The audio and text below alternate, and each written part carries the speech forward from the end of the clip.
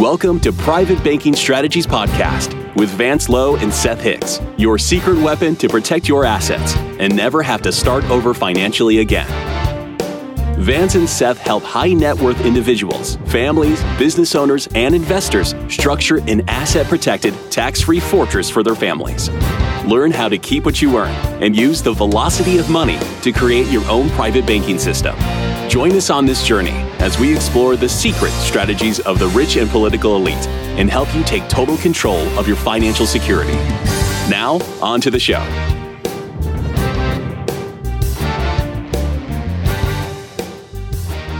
Hello and welcome to Private Banking Strategies with Vance Lowe and Seth Hicks. Seth, how are you today?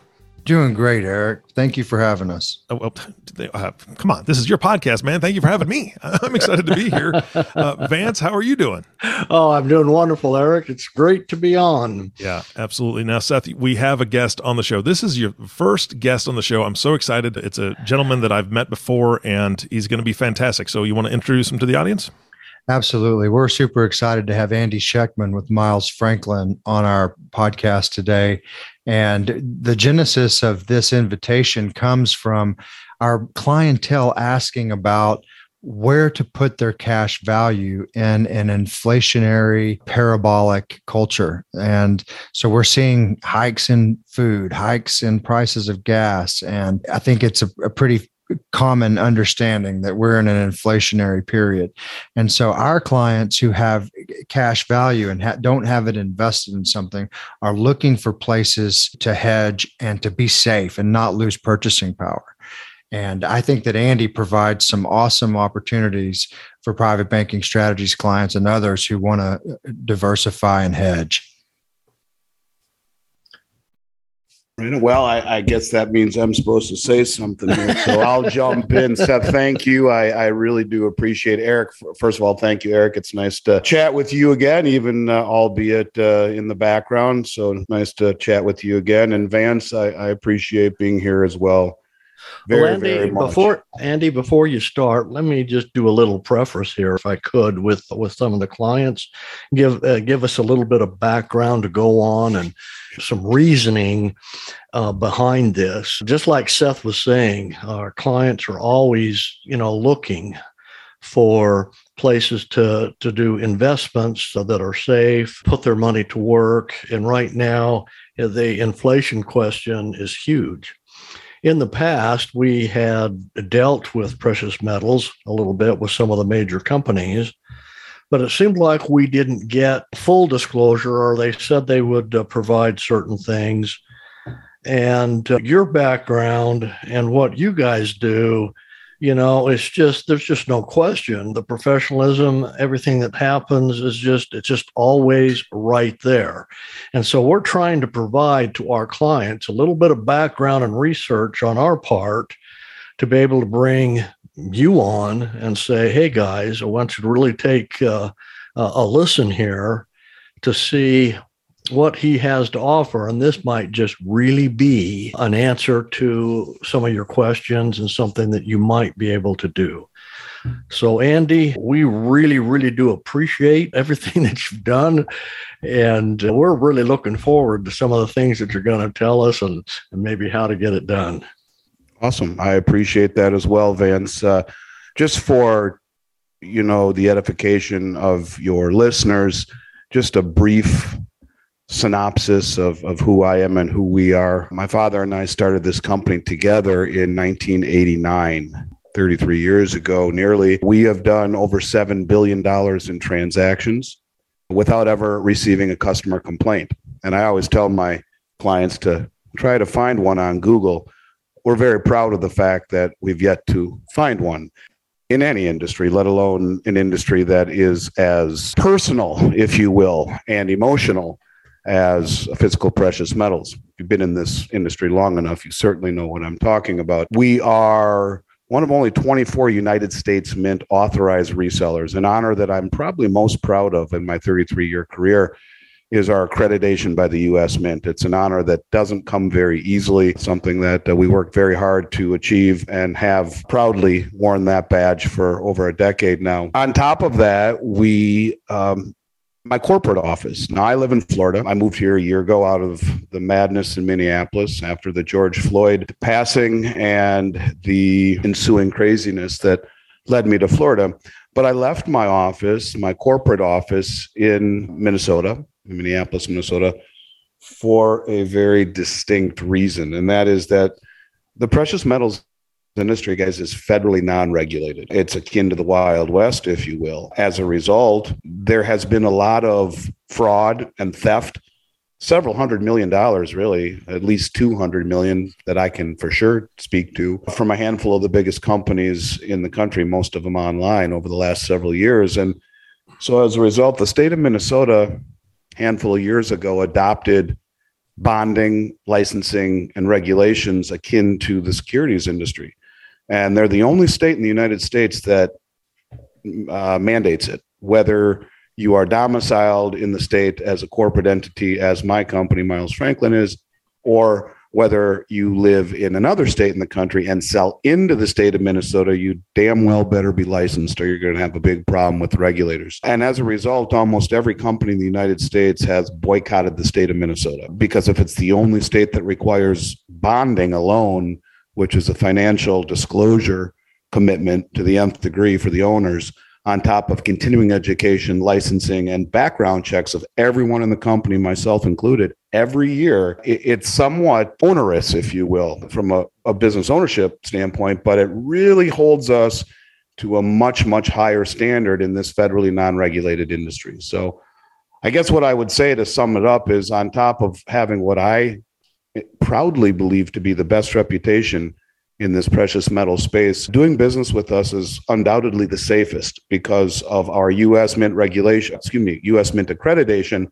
and also our state of Minnesota licensing and bonding. So it is from that standpoint that we move forward. I would like to just lay out one other piece of, call it the way that I look at things before we start. As I mentioned, I started this company with my father. He's long since retired.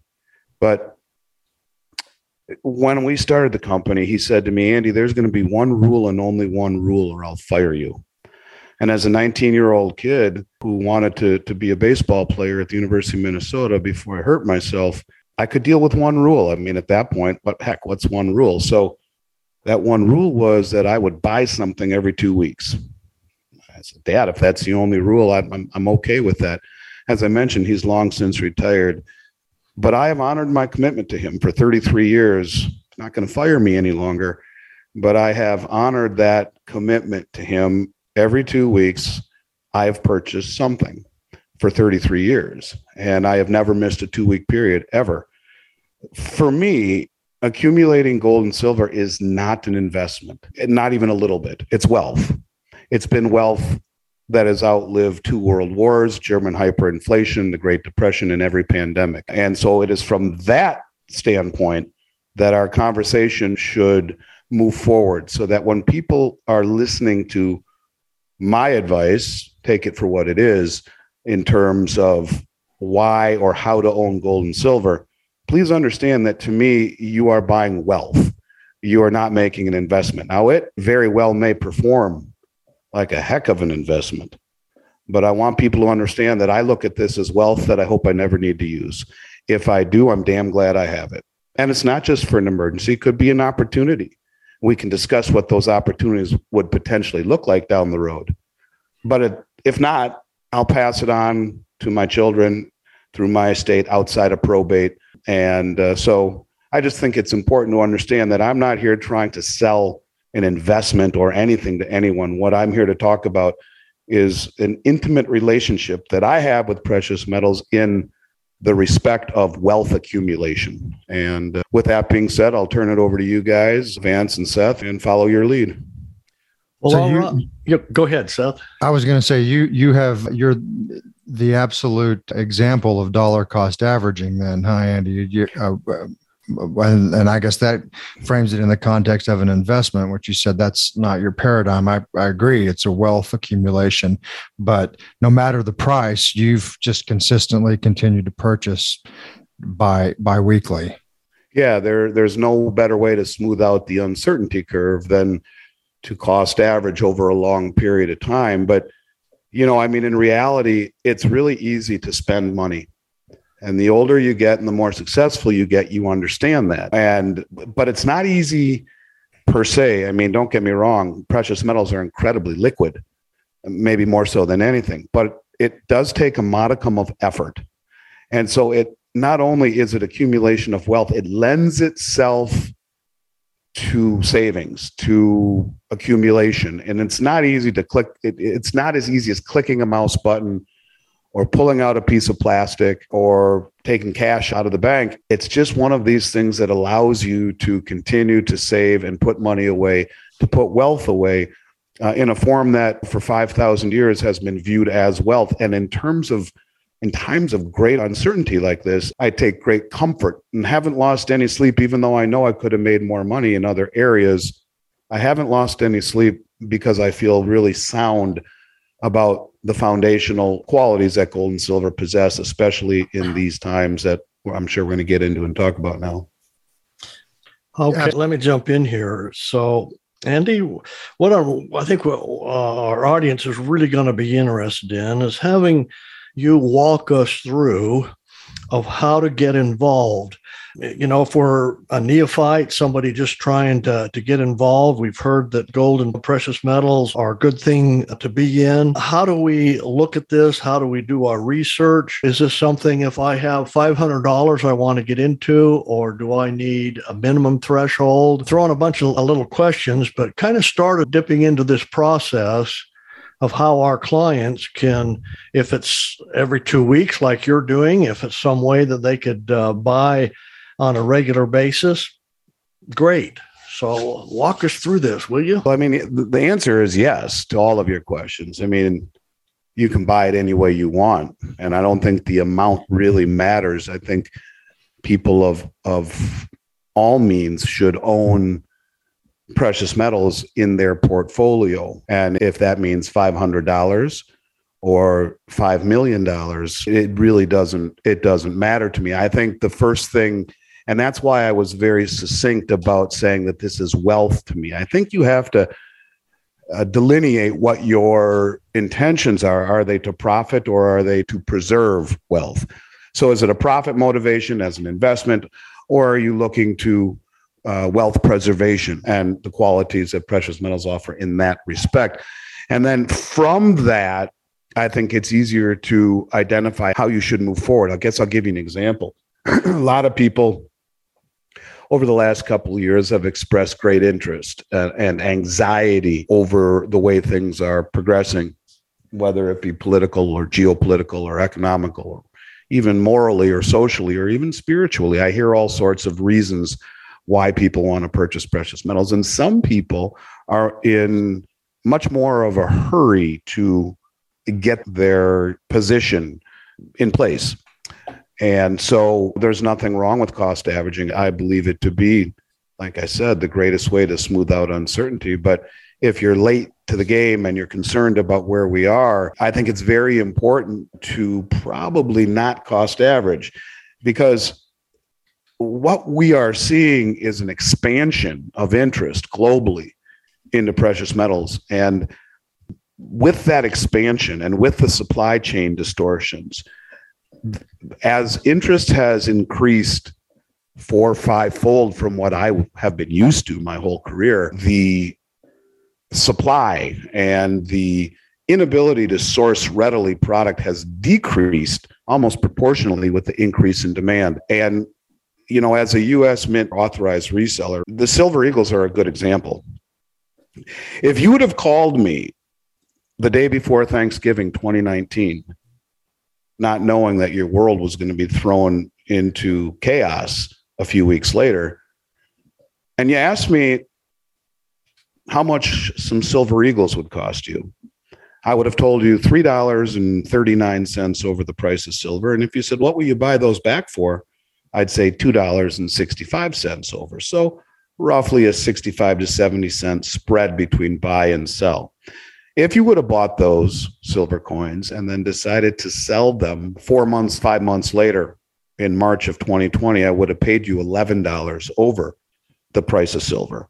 So what I'm getting at is that we are entering a period of time, or have already entered a period of time, where volatility and instability has increased. And this is not just a North American phenomenon. In the US and in Canada and North America, we have the two primary mints, United States Mint, North America, and Royal Canadian Mint, North America. Everything else is across the Atlantic. You've got the UK Mint, you got the Australian Mint, you have the Austrian Mint, the South African Mint. So you have about 6 primary mints, 2/3 of which are outside the United States. And when you look at what's happening, you got to go back to World War II to see inflation anywhere near where it is here right now and in Europe. And so you have an understanding between sanctions and inflation globally, the importance of owning precious metals. And it's never been more difficult to get. And mostly silver is what is becoming harder and harder to get. Now, don't get me wrong, we did 600 million in sales last year. So we ended up getting the product, but I'm telling you, premiums have never been this high, nor have delivery delays or difficulty in getting product. It's akin to buying a firearm to protect your family. I think depending upon where you believe we are in the cycle, you don't buy a gun and then wait for bullets to go on sale to purchase them. I think you buy a gun, you buy enough bullets to make you feel comfortable, and then you cost average at that point forward. In other words, developing a core position is really very important, I think. And where we are right now, you could argue maybe it's more important to be a little bit less concerned about cost averaging and a little bit more concerned about developing a core position if you don't have one. However, we are happy to work with any client, any size, and on any time frame or time schedule that they have. Do you see yourself in that story? Do you feel like you are generating a lot of revenue but are not moving forward as fast as you would like? Are you ready for help? Please call Private Banking Strategies at 817-200-4777 or visit us at www.privatebankingstrategies.com.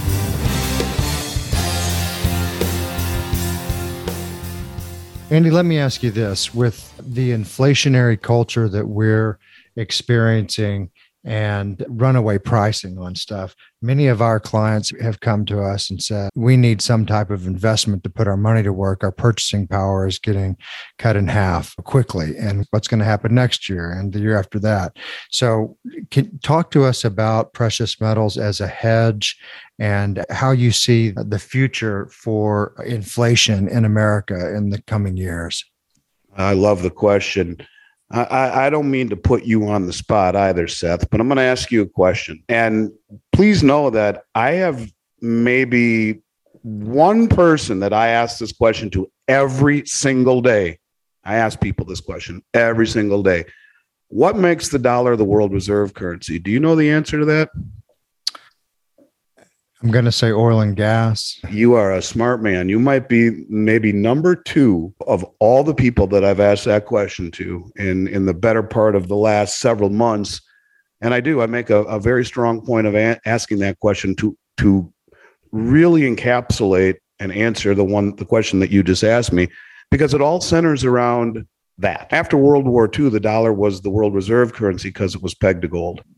And towards the tail end of the Vietnam War, President de Gaulle of France realized that the U.S. was printing more dollars and issuing more treasuries than there was gold behind it at the treasury. So he sent warships over from France filled with dollars to New York Harbor demanding gold, and he was given it, bleeding over half of the gold from the treasury down to the supposed 8,300 metric tons that we have right now, although it hasn't been audited in the past 60 years nearly. At that point, President Nixon closed the gold window in August of 1971, breaking our promise to the world and severing the relationship between gold and the US dollar, making it completely fiat. It was 3 years later that Henry Kissinger flew to Saudi Arabia in 1974 and made a deal with the Saudis saying, hey, we'll protect you. We'll provide you joint military cooperation. We've got your back. We'll sell you arms and we'll protect you and we'll do the whole 9 yards. For that, you're going to value oil globally in dollars. And it's been this way since 1974. Dollars have been exclusively the currency of OPEC. And so every single country on the planet Earth has to own dollars as the world reserve currency in order to buy oil as the petrodollar.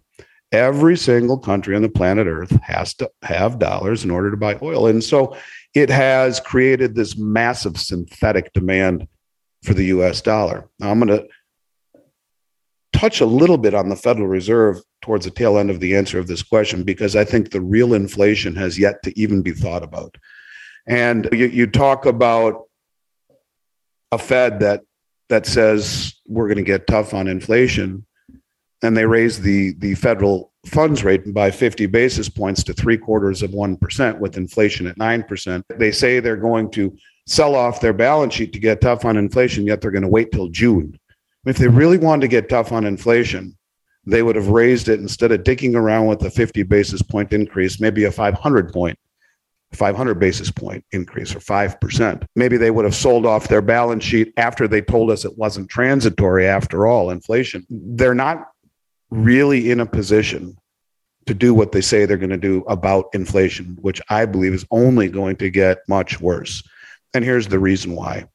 In September of 2021, when we left Afghanistan with our tail between our legs, the day after that, something happened. And I have been screaming on every podcast I've done since then. That was the biggest event of my career, of most of our lives. And that is that Russia signed a joint military cooperation agreement with Saudi Arabia. Let me just say that one more time. Russia signed a joint military cooperation agreement with Saudi Arabia. The day after that, they signed the exact same agreement with Nigeria.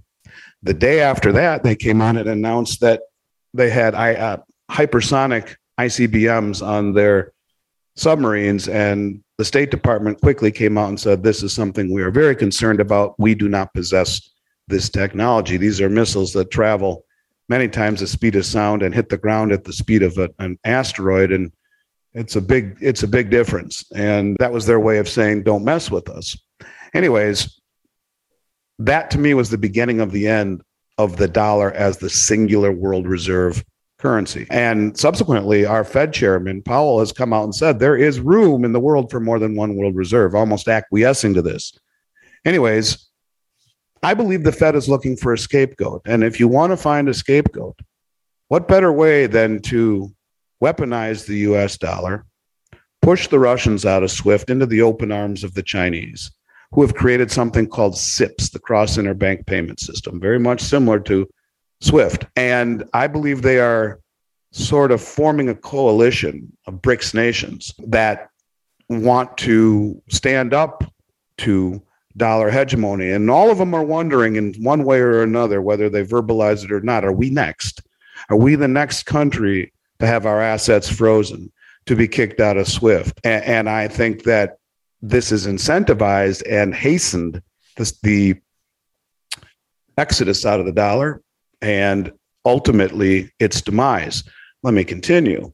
So subsequently, from this announcement in September of 2021, just a few weeks ago, Nigeria, the second largest OPEC producing country in the world, made an agreement with China to sell their oil in yuan. Let me say that one more time. China agreed to sell their oil in yuan. Nigeria agreed to sell their oil in yuan.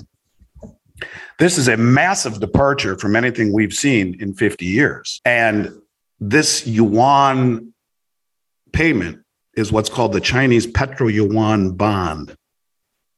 That bond is immediately convertible into the Shanghai Gold Exchange for gold.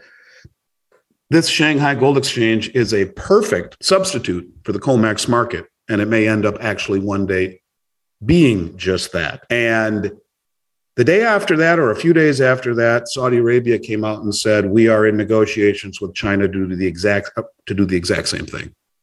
And I believe they have. So you have Saudi Arabia and you have Nigeria being protected by Russia selling their oil for yuan, which means you are also being protected by China, because China has embarked upon the Belt Road Initiative. Let's not forget about that, the largest infrastructure project in human history. connecting 75% of human population. And mind you guys, I am going somewhere with this. I'm going to get to your inflation question, but you have to lay the foundation to answer what I think is really going to happen. Anyways, this program called the Chinese Belt Road Rail Initiative, the largest in human history, is connecting Asia and Africa between bridges and railways and maritime channels and other forms of connection, even digitally, which is a big boon for silver when you're talking 75% of human population. But they've also been doing this with the Chinese digital yuan. Over 8 billion in transactions have settled on this currency since 2021, and Nigeria is part of this. So declaring any type of action against Nigeria and or Saudi Arabia would be akin to starting World War III.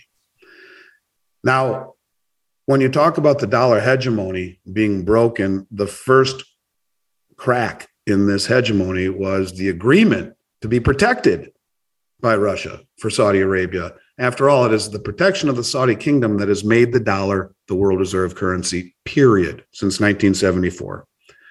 So go back to the Fed. They tell us they're serious about inflation, right? But they're not, because if they were, they would have done what Paul Volcker did and raised interest rates above the rate of inflation. That's how you get serious.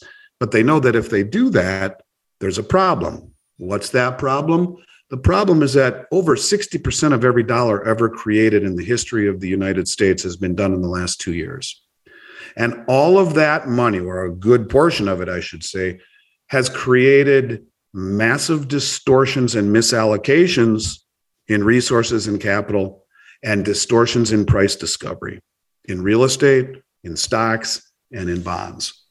And they have reached all-time highs accumulated at the lowest interest rates, really, in human history.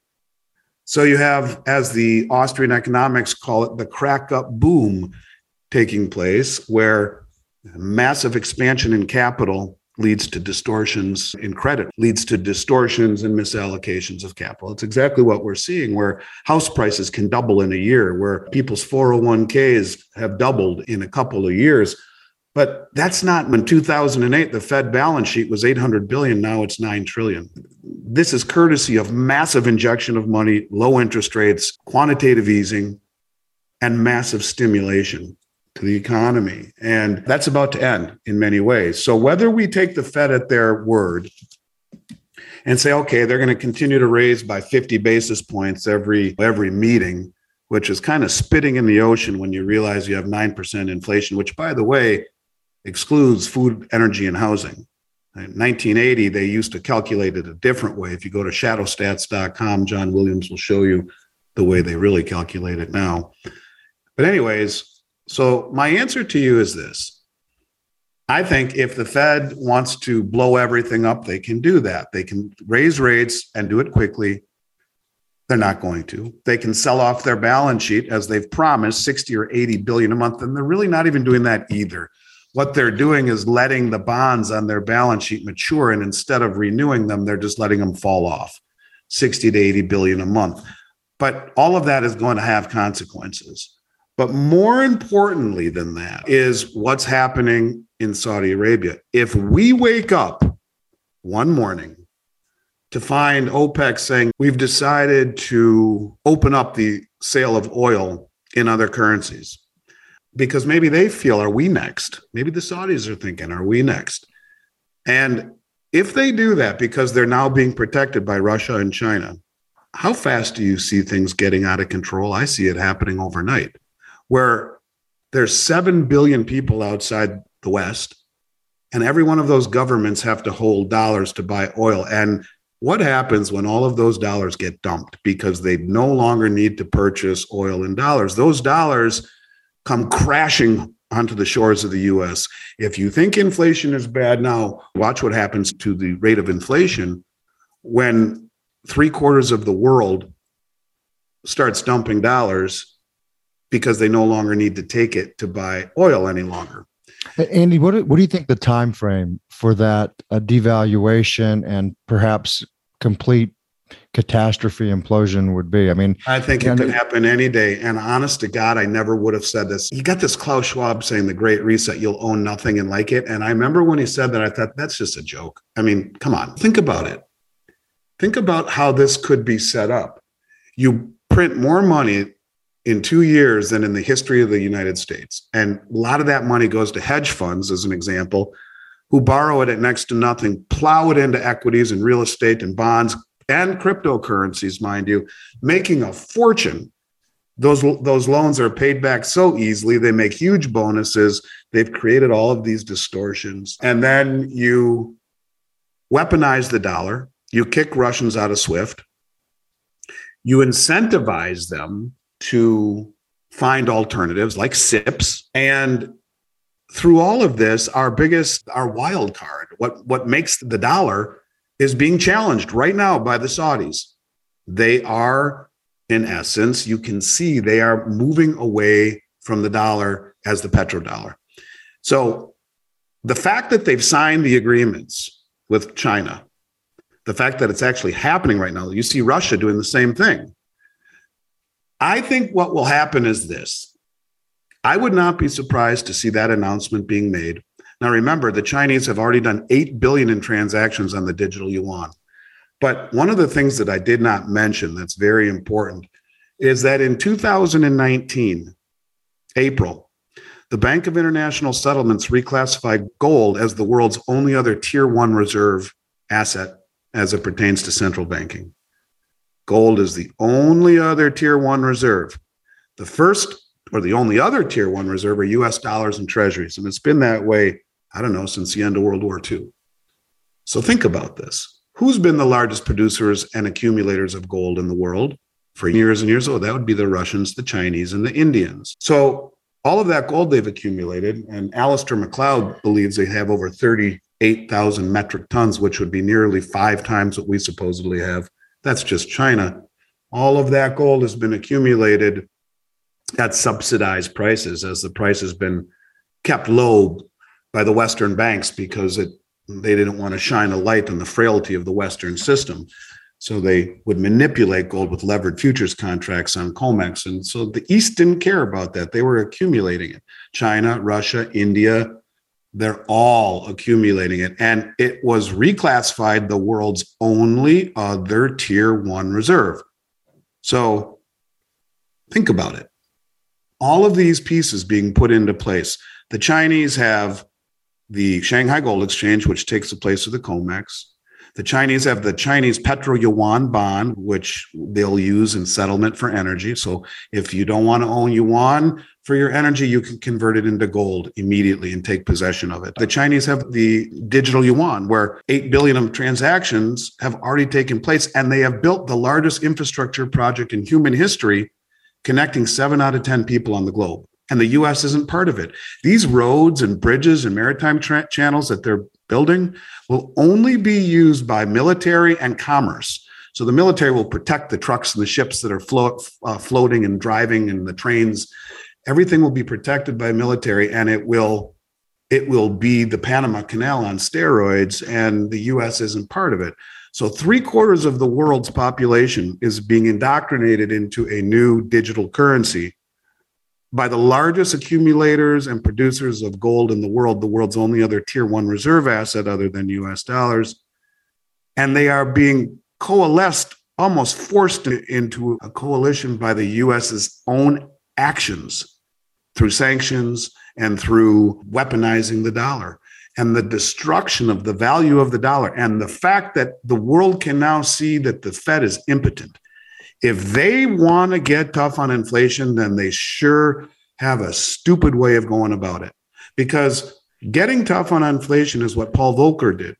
And he raised the federal funds rate to 19.75% in 1980.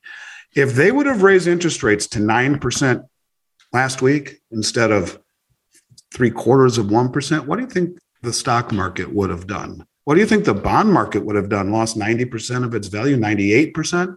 How about the real estate market with 15, 16, 17% 30-year mortgages? You see, they can't get tough on inflation. But if you want to talk about your Klaus Schwab reset moment where you'll own nothing and be happy, think of this.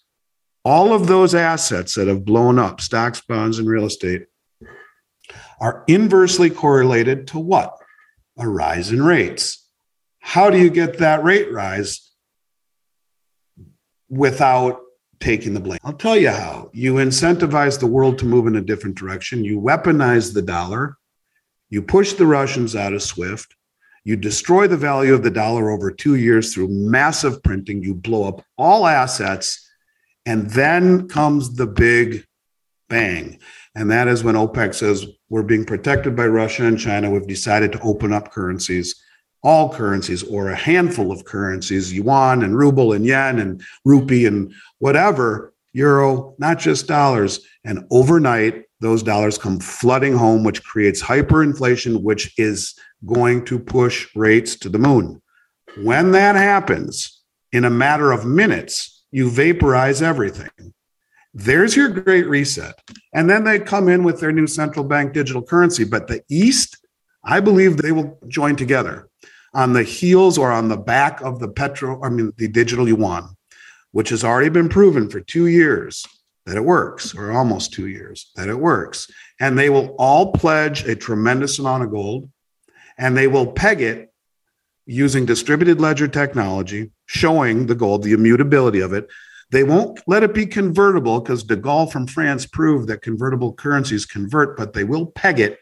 And I think they will use distributed ledger technology. They'll come out and say, we're using it so you can see the gold. But in essence, there are other monetary reasons. At the central banks, it's like a central banker's wet dream having a digital currency for the ability to conduct monetary policy directly to the end user, but more to the point, also being able to, remove all privacy and have their fingertips on everything. But the West, I believe, will then experience a religious experience. Those dollars come flooding home, pushing interest rates straight up, making massive inflation. And it's the first time where all three of these asset classes are inversely correlated at the same time to a rise in rates. Stocks and bonds used to be inversely correlated. They've lost that inverse correlation. It used to be called risk on, risk off. That's why you have a 60-40 split between stocks and bonds by almost every advisory on the planet. It's because they were inversely correlated, not anymore. They've lost their inverse correlation. And when rates rise, they all implode. And so how do you reset the clock? How do you throw the monopoly board up in the air and start over and be happy and rent? That is exactly how you blow asset prices up to the moon. You incentivize 3/4 of the world to move away from the dollar, and they do. And Saudis and Russians and Chinese and Indians, they'll be blamed for it, not the Fed. And the Fed is the one who created the problem. But when that happens and interest rates spike, everything collapses. And that's when you get a company like BlackRock who comes in and scoops up everything in the United States at pennies on the dollar. And then they come in and they issue a new digital currency, central bank digital currency, and they too will peg it to gold. It is the only way that anyone will ever drink the Kool-Aid ever again, I believe. So when you talk about inflation, and I know I definitely bent the clock on this one, and I apologize, but it's important to understand that if you get blurred by what the Fed is talking about, you're missing the point altogether. The Fed cannot get tough on inflation. They will not get tough on inflation and be responsible for blowing the whole thing up. Most analysts will tell you they expect them to do this a few more times. The market's going to crap the bed and they come in and reverse course and go back to accommodating and lowering rates and injecting money. But when that happens, that signals the destruction and the end of the US dollar. That signals the end of all credibility for the Fed. And so they're damned if they do, they're damned if they don't. In this case, the Great Reset, I believe, lies squarely in the hands of the Saudis and of OPEC and of the Chinese and the Russians. And if this happens, which I would say there's a better than 50% possibility or probability, you will see inflation many times. If you think supply chain problems are bad now and inflation is bad, wait to see what would happen if the dollar is no longer the petrodollar. Then all hell breaks loose. Andy, that's just an amazing foundation that you laid and setting the stage for what we may be coming into in these coming months and years. What I'd like to do is end this podcast now and start the second part of our podcast with a question that I'll lay foundation for, which is financial privacy in the transaction of purchasing and selling metals. One of the pillars of the private banking strategies is financial privacy, Andy. And our clients are going to be very concerned and motivated to do things in the most private way possible. So I think you just set the stage perfectly for us in that context, and looking forward to hearing you again. Awesome. Thank you. All right, gentlemen, this has been fantastic. Andy, thank you so much for being on the show. You talk about a foundation. Holy cow. That was impressive and a little scary, to be honest with you. And I know that you're not a peddler of fear. You're spitting so many facts that it makes the mind, it just boggles the mind. It makes me think a lot. And I know that's what every listener is going through right now. So Seth, I'm super excited about this next podcast that you're going to have. Thank you so much for bringing Andy on the show. Vance, I appreciate you also facilitating this. This is just great education for everyone listening. And of course, to you, the listener, thank you so much for tuning in and listening to the Private Banking Strategies podcast with Vance Lowe and Seth Hicks. If you have not subscribed to the podcast yet, please click the subscribe now button below. This way, when Vance and Seth come out with a new podcast, especially part 2 to this one, it'll show up directly on your listening device. Again, thank you so much for listening today. For everyone at Private Banking Strategies, this is Eric Johnson reminding you to live your best day every day. And we'll see you next time.